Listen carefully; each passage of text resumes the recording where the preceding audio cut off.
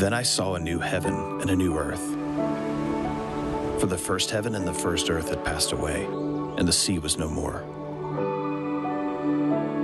And I saw the holy city, New Jerusalem, coming down out of heaven from God, prepared as a bride adorned for her husband.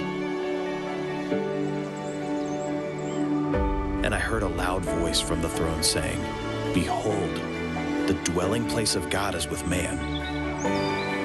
He will dwell with them, and they will be his people, and God himself will be with them as their God. He will wipe away every tear from their eyes, and death shall be no more. Neither shall there be mourning, nor crying, nor pain anymore, for the former things have passed away." And he who was seated on the throne said, "Behold, I am making all things new."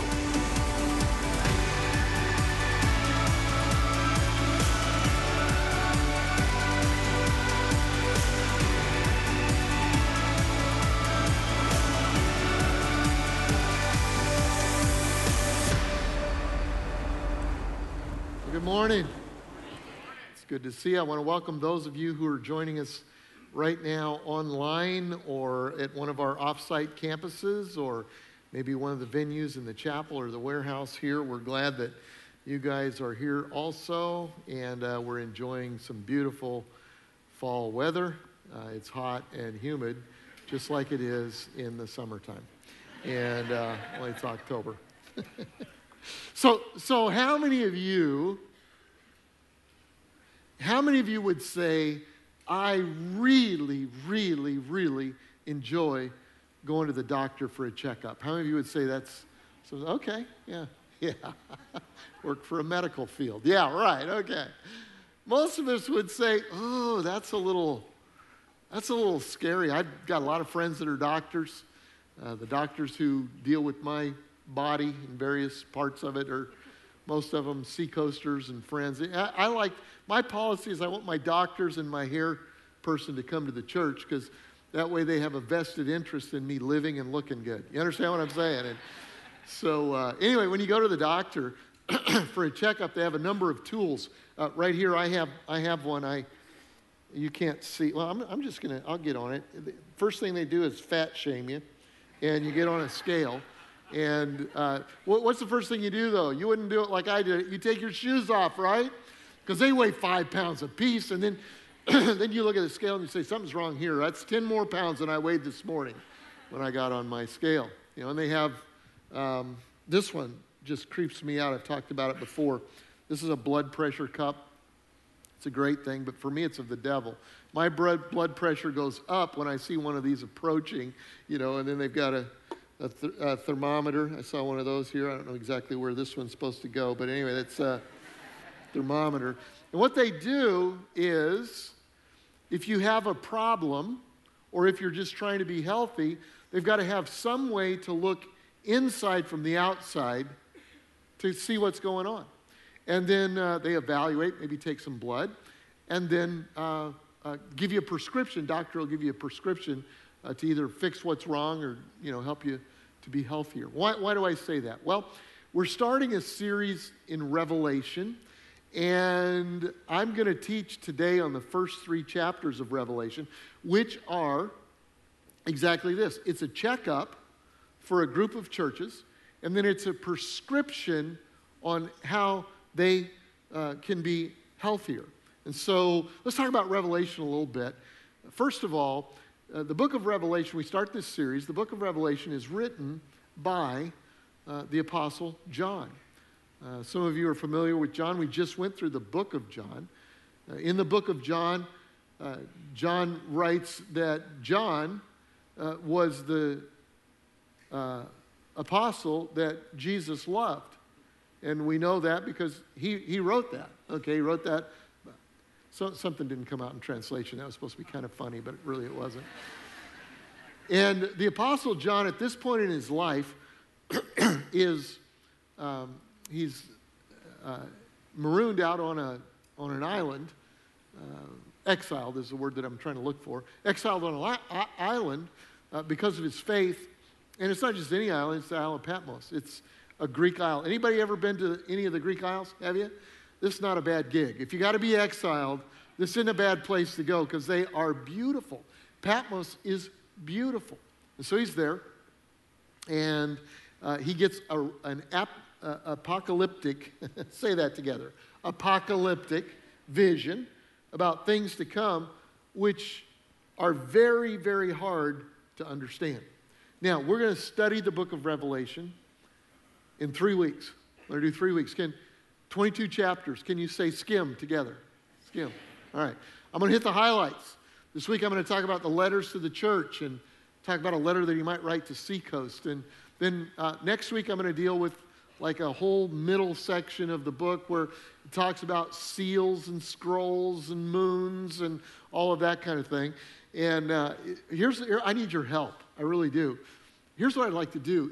If you have something you're having a hard time understanding, I'm not going to guarantee we're going to answer it all, but it'll help me to get some reference about where to go. Send me a note, pastorgreg@seacoast.org. If you've read the book, or maybe you're going through the Bible right now and you're in Revelation and you say, boy, what's up with this? Or I'd really like to know about this. That'll help me with my studies on where to go in the next couple of weeks. But anyway, so that's what we're doing. And also there are some resources we have that will help. Bill Reinhardt, one of our team here, is teaching an online class on Tuesdays at 6:30 at live.seacoast.org. He's doing 8 weeks, in depth. He's already started. You can get some of the previous lessons. They're all online.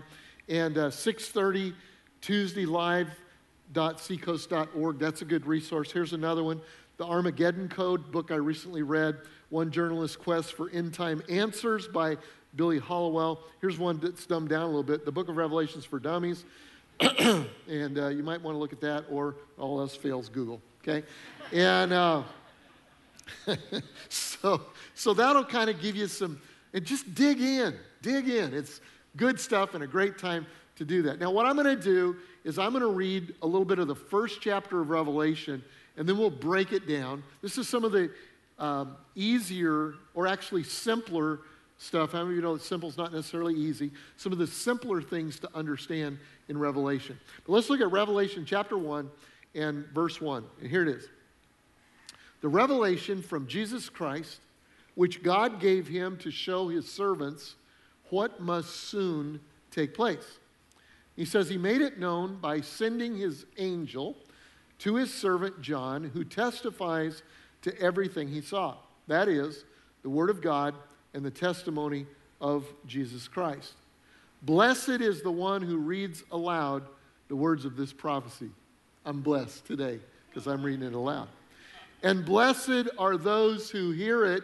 That's you. You're blessed too. And take to heart what is written in it, because the time is near. How near are we to the second coming of Jesus? I want to talk about some of that next week. That's some of the issues that we'll be dealing with. But for today, I want to jump down to verse 10 in chapter 1. And let's get, what we'll do is we'll solve 3 of the first mysteries of the book of Revelation. And then I want to get into what I want to talk about. All right, here we go. I think did I miss it? No. There we go. On the Lord's Day, I was in the Spirit. What's the Lord's Day? Sunday. In the New Testament church, the believers, especially in the beginning, were all Jewish. And so they celebrated the Sabbath, which was Saturday. And then they would worship together on Sunday, the first day of the week. And so it was and they called it the Lord's Day. He says, on the Lord's Day, I was in the Spirit. He may have been by himself, or there were other believers on the Isle of Patmos. He may have been with them, but regardless, he was in the Spirit. And he said, I heard behind me a loud voice like a trumpet, which said, write on a scroll what you see and send it to the 7 churches, to Ephesus, Smyrna, Pergamum, Thyatira, Sardis, Philadelphia, and Laodicea. We'll talk about those churches in a minute. I turned around to see the voice that was speaking to me. And here's kind of a picture of maybe what he saw. It says, and when I turned, I saw 7 golden lampstands. And among the lampstands was someone like a son of man, dressed in a robe reaching down to to his feet and with a golden sash around his chest. He says the hair on his head was white like wool, as white as snow, and his eyes were like blazing fire. His feet were like bronze glowing in a furnace, and his voice was like the sound of rushing waters. In his right hand, right here, he held 7 stars. And coming out of his mouth was a sharp, double-edged sword. His face was like the sun, shining in all of its brilliance. When I saw him, I fell at his feet as though dead. And then he placed his right hand on me, and he said, now we're going to solve the mysteries. Who is this? What are these about? And what are the stars? He said, do not be afraid. I am the first and the last. I am the living one. I was dead, and now look, I am alive forever and ever. So who is he? He's Jesus. Congratulations. You solved the first and easiest mystery of the book of Revelation. It's Jesus, all right? Then he goes on, and I hold the keys to death and Hades. Write, therefore, what you have seen, what is now, and what will take place later. The mystery of the 7 stars that you saw in my right hand and of the 7 golden lampstands is this. The 7 stars are the angels of the 7 churches. And the 7 lampstands are the 7 churches. So, there we go. The lampstands are what? They're the 7 churches that he writes to. And the stars are what? They're the angels. Now, what does that mean? Angels. The word angel is literally interpreted messenger. And so there are basically 3 kind of points of view on who they are. And by the way, Bill Reinhardt and I, Bill who teaches the class, we don't agree on this, which is okay, because he has a right to be wrong. How many of you know that? So anyway, so one of the answers would be literal angels. That how many of you believe in guardian angels? Anybody believe in guardian angels? You should make your life better. We have guardian angels, and it could be that this was a guardian angel of the church, possible. A second interpretation would be, John had to get the scrolls that he wrote on to the churches somehow, so that the messengers or angels could be UPS drivers, okay? Those that delivered the message. The third possibility, and this is the one that's correct, could be that these angels were referring to the pastors of the local church. And why do I like that? Because I like being called an angel. That's not bad. And these guys are in Jesus' right hand. Now here's the point. It doesn't make a lot of difference which one it is, and maybe we'll know someday if it's real important. And there are things like that in Revelation. There are some things that are real important to understand, and there are other things that are wide open to interpretation. And so what we want to do is in chapters 2 and 3, Jesus writes a letter to 7 churches that are in this area, the 7 churches of Asia Minor. Just to give you a little idea where it is, here's Athens. If you know anything about Athens, Greece is right there. You come on over around here, and this is Turkey, current-day Turkey. Back then it wasn't. Back then it was Asia Minor, Galatia, all right? And these churches are very real churches that are in that area. In fact, this area was Celtic. You know, and I'm not going to get into all of who's Celtic and who's not, but the Celtic people were the Galatians. So anyway, we've got 7 churches that he writes to. The first one is Ephesus, and that's like the main church on the continent. That's like the big church. That's the mega church. That's the church where John was a pastor. It's the church where Mary, the mother of Jesus, attended. A lot of the apostles that didn't die right away came through that particular church. And here's what he writes to that church. He says, you guys are cool. You guys do a lot of good stuff. But he said, I have this against you. You've lost your first love. That's his prescription. He diagnoses, and he said, here's what I see. You've lost your first love, and then he gives them a way to get healthy again. Second church is the letter to Smyrna. That's right here, just a little bit north of Ephesus. And here's what he says to them. This is Greg's paraphrase. You're doing good, but things are going to get tough. Keep your eye on the prize and you'll get through it. Don't get your eyes on circumstances. Things are going to get tough. You guys are doing good. Keep your eye on the prize. You will get through it, okay? Number 3, the one way up here, the furthest north one, is the church at Pergamos. And we're going to talk about that one a little bit later too. But here's what he says. He says, that's a tough city. He said, you guys are doing good in a tough city, but here's what I'm concerned about. Watch out for sexual immorality and food served to idols. We'll talk about that again a little bit later. And then he sends a message to Thyatira, and this is the other northern church. And here's what he says to them. He says, there's a lot of good stuff going on with you too, but you've got some sexual immorality and some meat eating that's offered to idols going on there too. And so my observation is that the southern churches are a lot more holy than the northern churches. Just a thought. Just a thought. We'll be teaching on the Antichrist next week, and a lot of us feel like that's Bill Belichick. And I just do that to poke you guys. You know I love you. And then he writes a letter to Sardis, which is the 5th church right here, kind of in the middle. And he says, you have a reputation for being alive, but you're dead. He said, you don't need any of this stuff. You need defibrillators. You need to put those deals on and wake up, he says, because you think you're alive, but you're actually dead. Anybody ever been to that church? And then number 6 is the church at Philadelphia. What does Philadelphia mean? Brotherly love. That's what the word means.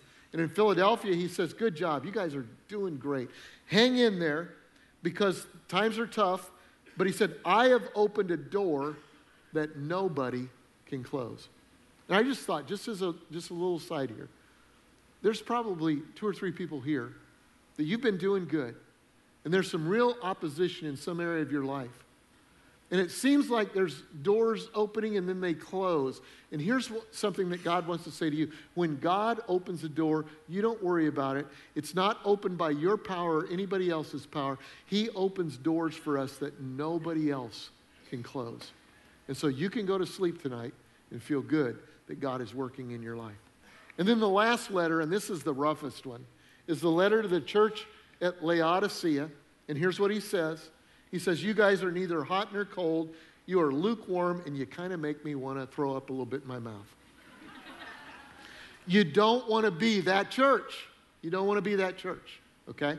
And so as I was reading these, I thought, how can I teach this in a way that will be applicable to us? There's so much in there. But I thought this, what would Jesus say to Seacoast? If he was going to write a letter to Seacoast, what would he say? And I'm kind of confident he might say some of the things that I'm going to give you here because there's some of the same things that we see that he wrote to the churches in Asia Minor. And so here's the first thing that I think Jesus would write to Seacoast is don't lose your first love. Don't lose your first love. Just like he wrote to Ephesus, don't lose your first love. Look at what he said. He said, you've done a lot of good things, but he said, yet I hold this against you. You have forsaken the love you had at first. You're not in love with Jesus like you used to be. He said, you've forsaken it. Here's what I want you to do. I want you to consider how far you've fallen. I want you to repent and do the things that you did at first. Because if you do not repent, I will come to you and I'll take your church away. Okay? I'll take your church away. He says, you've lost your first love. What's that like? How do you lose your first love? You ever seen anybody lose their first love? If you're in a relationship with a group of people at work or school or wherever, you've seen it. I mean, I did a wedding a week ago. It was a part of a wedding anyway, and a family that had been in this church actually since before the church started. A girl that was born after we started the church. And it was so cute to watch them because newlyweds are so in love. I mean, we're up here doing this ceremony, and they're saying stuff to one another. And I'm going, get a room, which they're going to, okay? But it's like they are just such love, you know? And then you fast forward, right? You fast forward, and you see couples, and you hear things, and you go, if he said that to her, before they were married, do you think she would have said yes? Or if she acted like that, he wouldn't have even considered her. What's happened? They've lost their first love. In fact, I think there's three indicators, three of these things that you can check out to see if someone's lost their first love. It's what they say. You listen to their words. It's what they do. It's their schedule. And it's where they spend their money. It's what they buy. You know, when you're first in love, you say all of those wonderful things. And then when you lose your first love, you say things that are hurting. When you're first in love, then you'll do anything to adjust your schedule to be with them, right? I mean, if you got to move some things around, you'll go to all ends. I remember when I was courting Debbie, we had to do a lot of it over telephone. And back then, telephones were attached to walls. Anybody remember that? They had this long white thing usually, or black thing that was attached to the wall. And we had two telephones in our house, and one of them had a really, really long cord. And if I wanted to speak privately, I would have to take that telephone all the way down the hall. It would barely make it to my room. And I would go behind the door, and I'd lay down on the floor with the door. And if anybody came in the door, it would be very uncomfortable. But I was willing to do that because I was in love, and we just lay there. She on the other end and me here. Hey, baby. I'm going to show you some of my stuff right now. Hey, baby. What's up? What you doing? You still awake? Yeah. And we do that for hours until Dad would say, hang up for goodness sake. Because schedule was nothing. But when you lose your first love, you're busy. And you're too busy. You know, I'd love to hang out, but just a little bit too busy, you know, just a little busy. Then buying. Oh, my goodness. You give them anything. What do you want? Oh, let's get 2 of those. Okay, let's do it. And when you lose your first love, you become a cheap.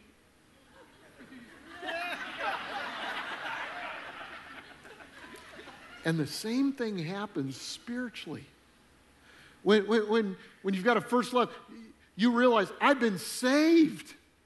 Oh my goodness, my sins are forgiven. I'm going to live forever. Got eternal life. And then after a while, it's like, well, you know, I'm kind of busy. You know? At first it's like, listen, the word, I just got in church. Oh, I want to be with the church. I mean, we got 3 services in this campus on Sunday morning. And sometimes some of you who first get saved, you go, can I go to all 3 services? And we say, no, get a life, you know. But you want to. You want to be there. But then after a while, it's like, I don't have time for small group or, you know, be around or whatever. And then money. Oh, my goodness. When first get saved, it's like you want to be generous. I was talking to a guy in the foyer the other day after service, he hadn't lost his first love. You could just see it all over him. And he said, I'm bringing a check for the new building. And it's like, great, awesome. Man, tell me about your generosity. Where did that start for you? And he said, you know, a few years ago, you did a message on like a 90-day tithe challenge that, you know, you test God in this whole thing. And he said, we did. And it just started a thing of generosity with us. And he said, I just love to give. But you know what? When you lose your first love, you get stingy. It's like, I don't know that I want to do that. You get stingy with God. You get stingy with the family. Even the Girl Scouts that are selling cookies, you're just a pain. You know, I mean, it's just like you insult them, you know, and all this kind of stuff. It's because you've lost your first love. And here's what Jesus says. He said, when you lose your first love, he said, do this. 3 things. Remember. He says, you need to remember how far you've fallen. And this works in relationship. You know, sometimes when we've had a strained relationship or you've blown it or whatever, and you want to go say, oh, I'm sorry, my bad, and your significant other or your spouse just doesn't want to go there, doesn't want to accept it. And part of the reason is because they don't feel like you felt it enough. Now, don't use that as a weapon or a tool. I'm not a counselor. But you do need to remember, you need to think about how far have I fallen. That's what Jesus says. You need to remember how far you've fallen. Feel this thing. And then secondly, you repent, which says, I'm sorry. Repentance is always a good thing. It's turning around. And then the third thing you do is you redo.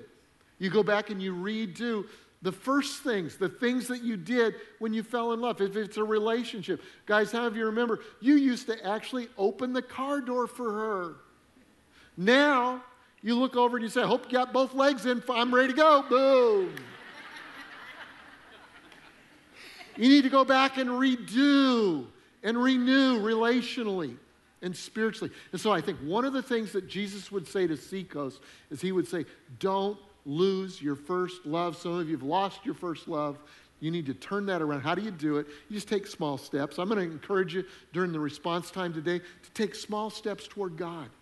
Because if you take a small step, we want to try to do everything and we don't do anything. But just take a small step. Do the first things again. He takes a big step toward you. Okay? So just don't lose your first love, he'd say. Second thing he would say, I think, to Seacoast would be this. Whoa, there we go. He would say, keep serving the community. Keep serving the community. Look at this. The church at, which one was this? Thyatira.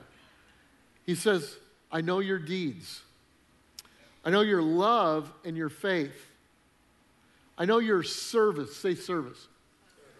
And perseverance. Say perseverance. He says, I know your love and faith, which leads to service and perseverance, and that you are now doing not just what you did at first, but more than you did at first. He says, go God. He says, great job. See, churches begin to die when it becomes about them.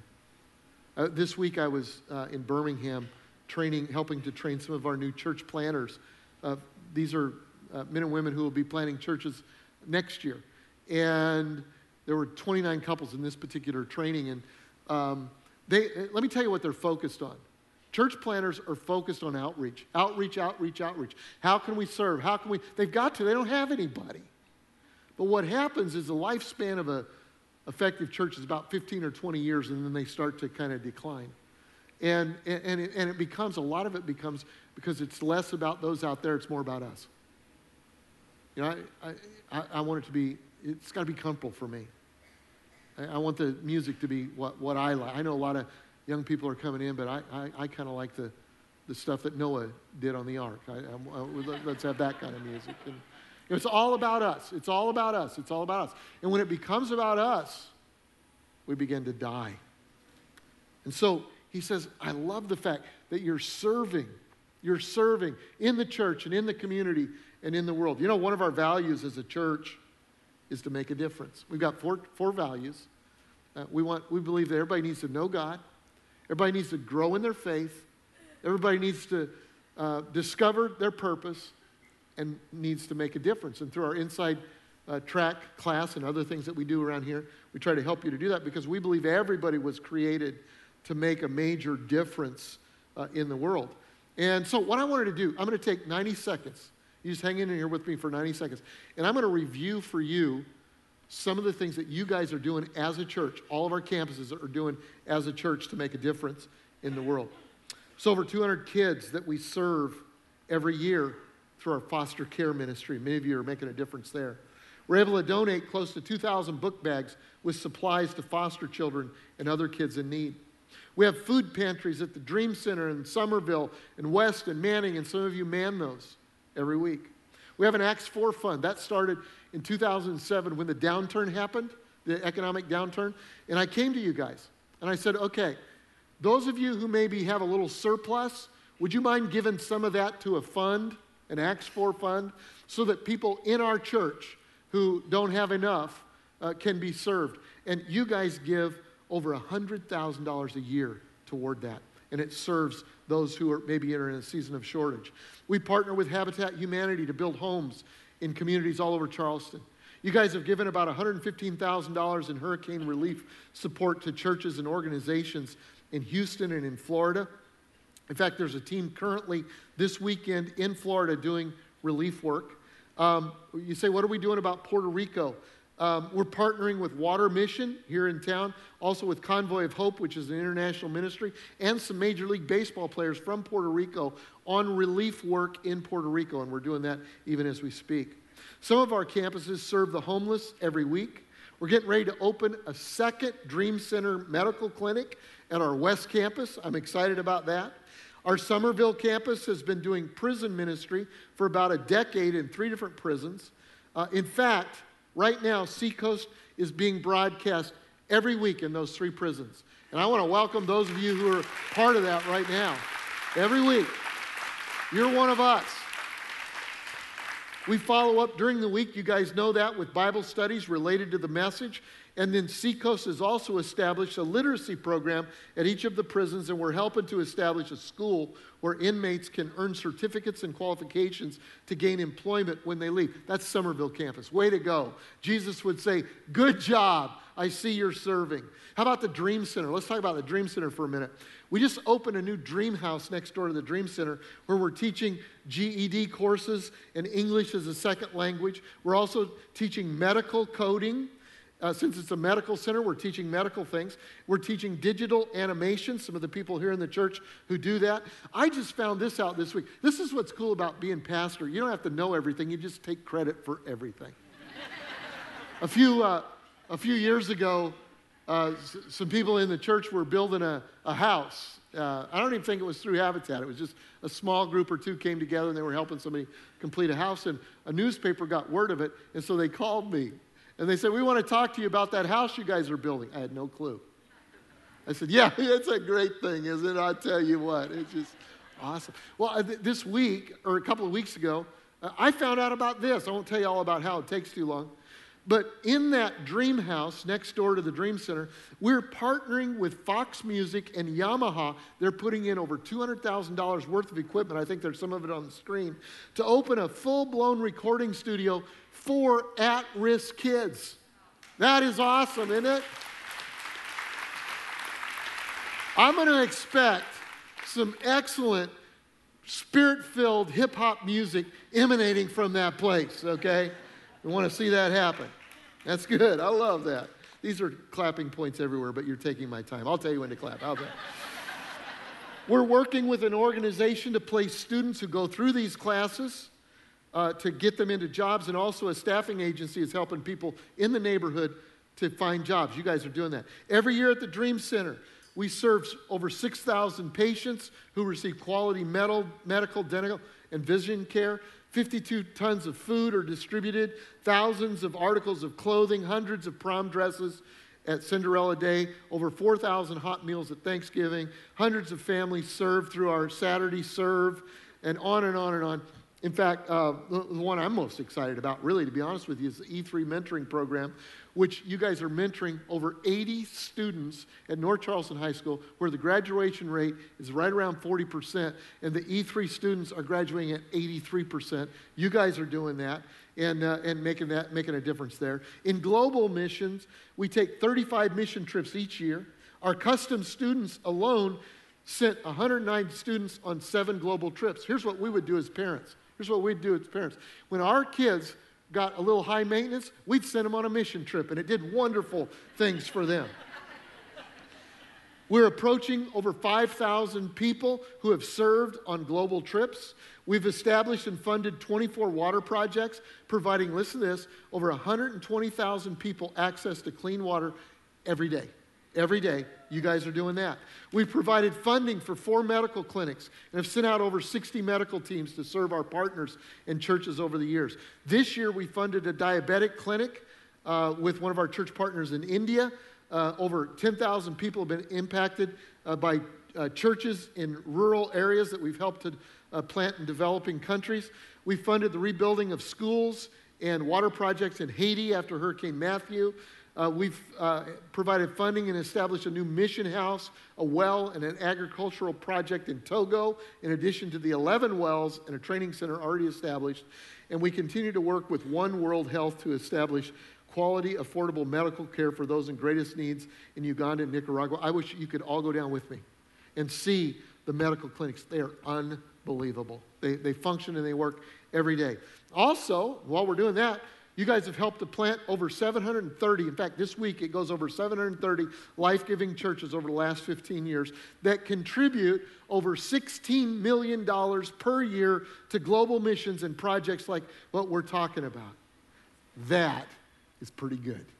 That is pretty good. I think Jesus would say, way to go, Seacoast. I know your deeds and your love and your faith and your service and your perseverance, and that you are now doing more than you did at first.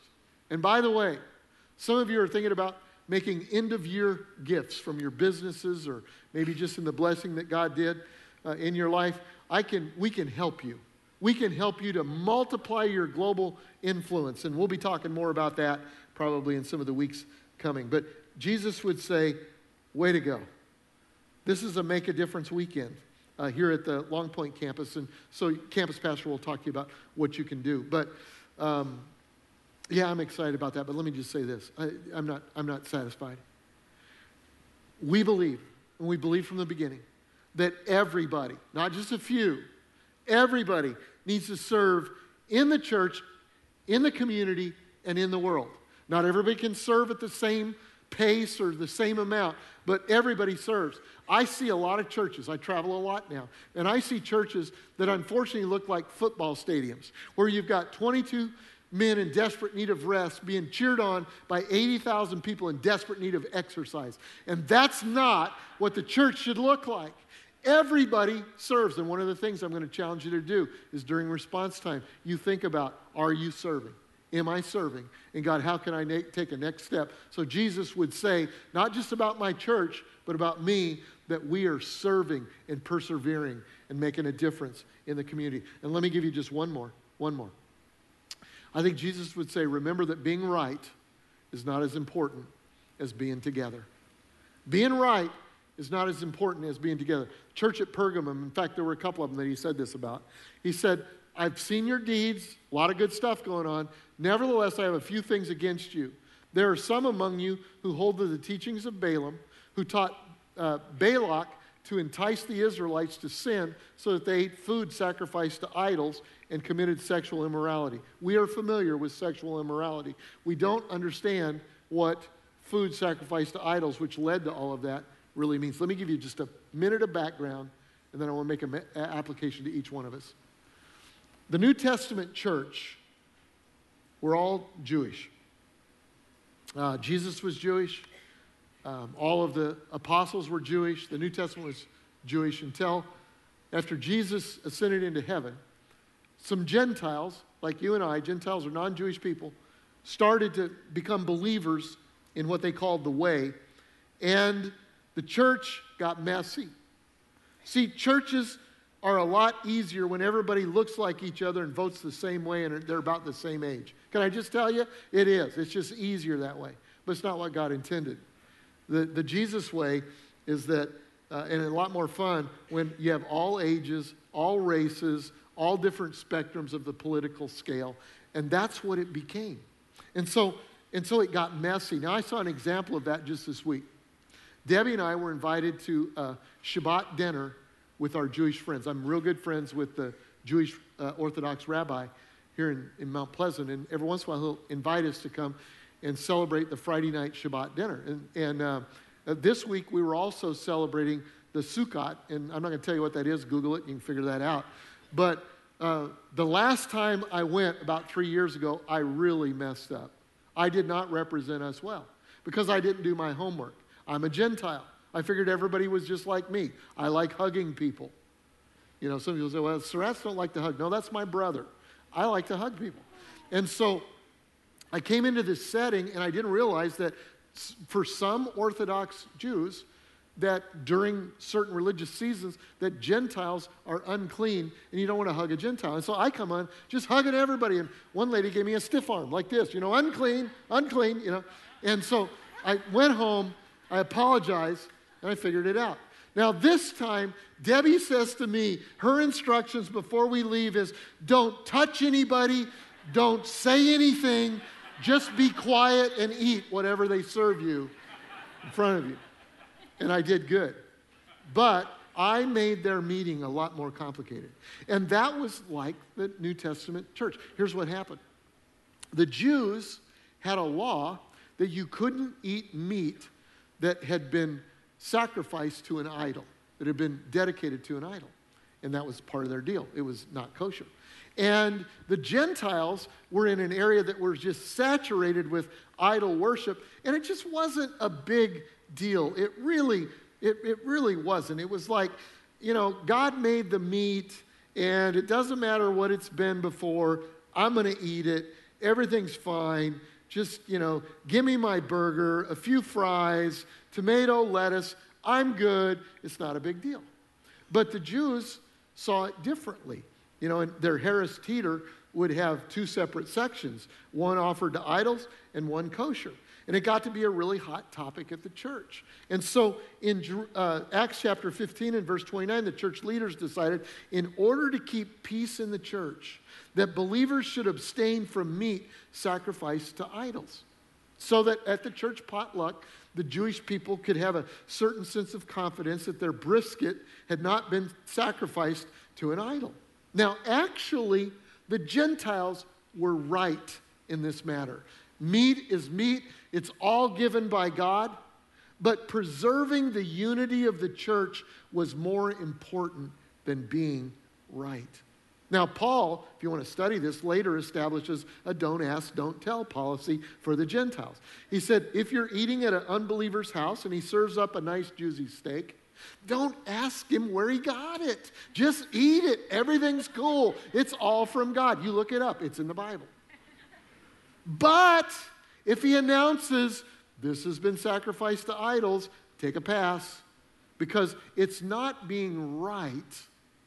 It's doing the right thing.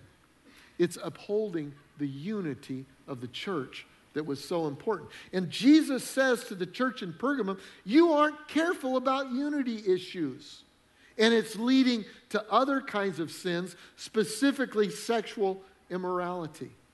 So how do I apply that to today? I'm glad you asked. This is my favorite part of the message. Jesus, I think, would say to us, in the current political and racial tension in your country, it's a great opportunity for the church to be the church. For the church to say, it's not important that I be right on Facebook. It's not important that I be right on television. It's not important that I be right in social circles. It's important that I maintain the unity of the church. That's more important than being right.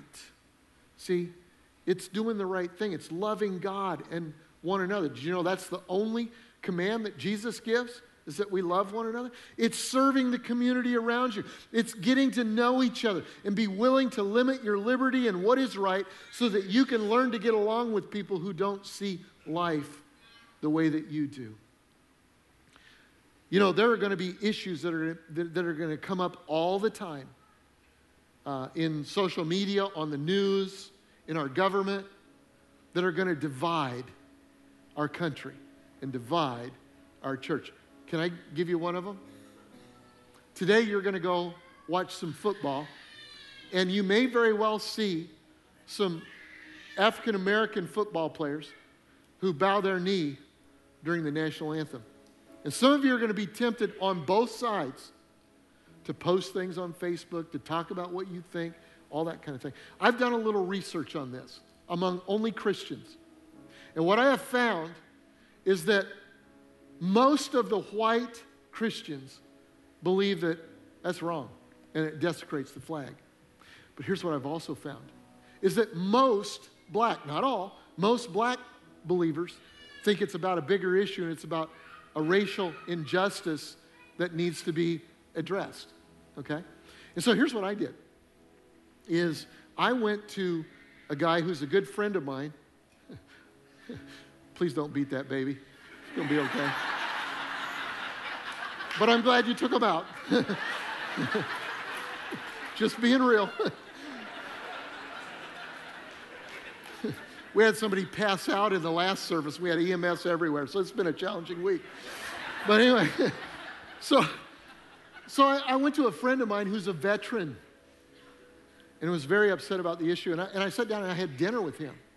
And I said, tell me how you feel. And he told me how he felt, and I understood him better.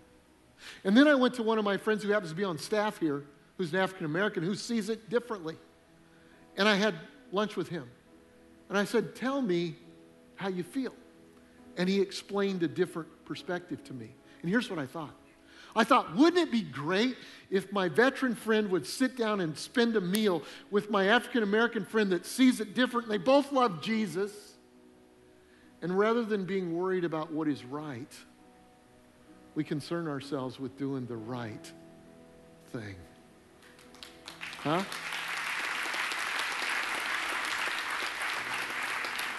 And I don't know what that is exactly, but I know the conversations are good. I know the conversations are good. And then I thought, what if we just did that regularly? What if you did that? What if when an issue came up, rather than just knee-jerk one side or the other, what if you found somebody in your social circle that looked different than you, maybe votes different than you, maybe sees life different than you, even like our Friday night friends who see theology different than I do, but they love God. What if you sat down with them? And what if you just discuss these issues rather than throwing barbs? See, I don't believe that these issues are going to be solved in Washington. I thank God for the leaders that lead us in Washington. I think these issues are going to be solved when we sit down together as believers around a table and eat, because eating's important. Finally got an amen on that deal. And we say, we're all believers. And we see life differently. But we're gonna be more concerned about doing good than we are about being right. See, I'm glad that in that New Testament church, they didn't split into the Jewish Christian church and the Gentile Christian church. He said, you're all going to be together. You're all going to be one. You're all going to have to learn it to work it out. And these days, we oughtn't to split into a Republican church and a Democrat church. There's a lot of that, and it's a lot easier. You can talk about certain things, but that's not the will of God. It's not about being a black church or a white church or a young church or an old church or a cat lover's church and everybody else. It's about, do you love Jesus? And so do I. And let's figure out how together we can do the right thing rather than having to be right all of the time. I believe that so passionately. And I believe that's the future for our church as we lead through these issues. So what would Jesus say to you? If he checked your vital signs, what would he find? Would he say, you know what, you're doing a lot of good stuff, but it kind of feels like you've lost your first love? Would he say, I love how your church serves, but I want you to make a difference. I want you to serve. Would he say, I love your desire for truth, but I've got some kids who see truth from a little different angle, and I'd like you to get to know them better so you'll understand them like I do. Maybe he's saying, if there's nobody that doesn't see life like you in your circle of friends, you need to expand your circle. You need to expand your circle. So what's God saying to you? And what are you going to do about it? Let's pray. Father, I thank you for your kingdom. I thank you for the fact that you love us. And you've created each one of us. And it's messy anytime you have more than two people together. But I love it because that's where we learn to love one another deeply. And so God, I pray that in these moments, that you would search our hearts. Give us an exam, a spiritual exam. We'll respond to you. In your name we pray. Amen. Amen.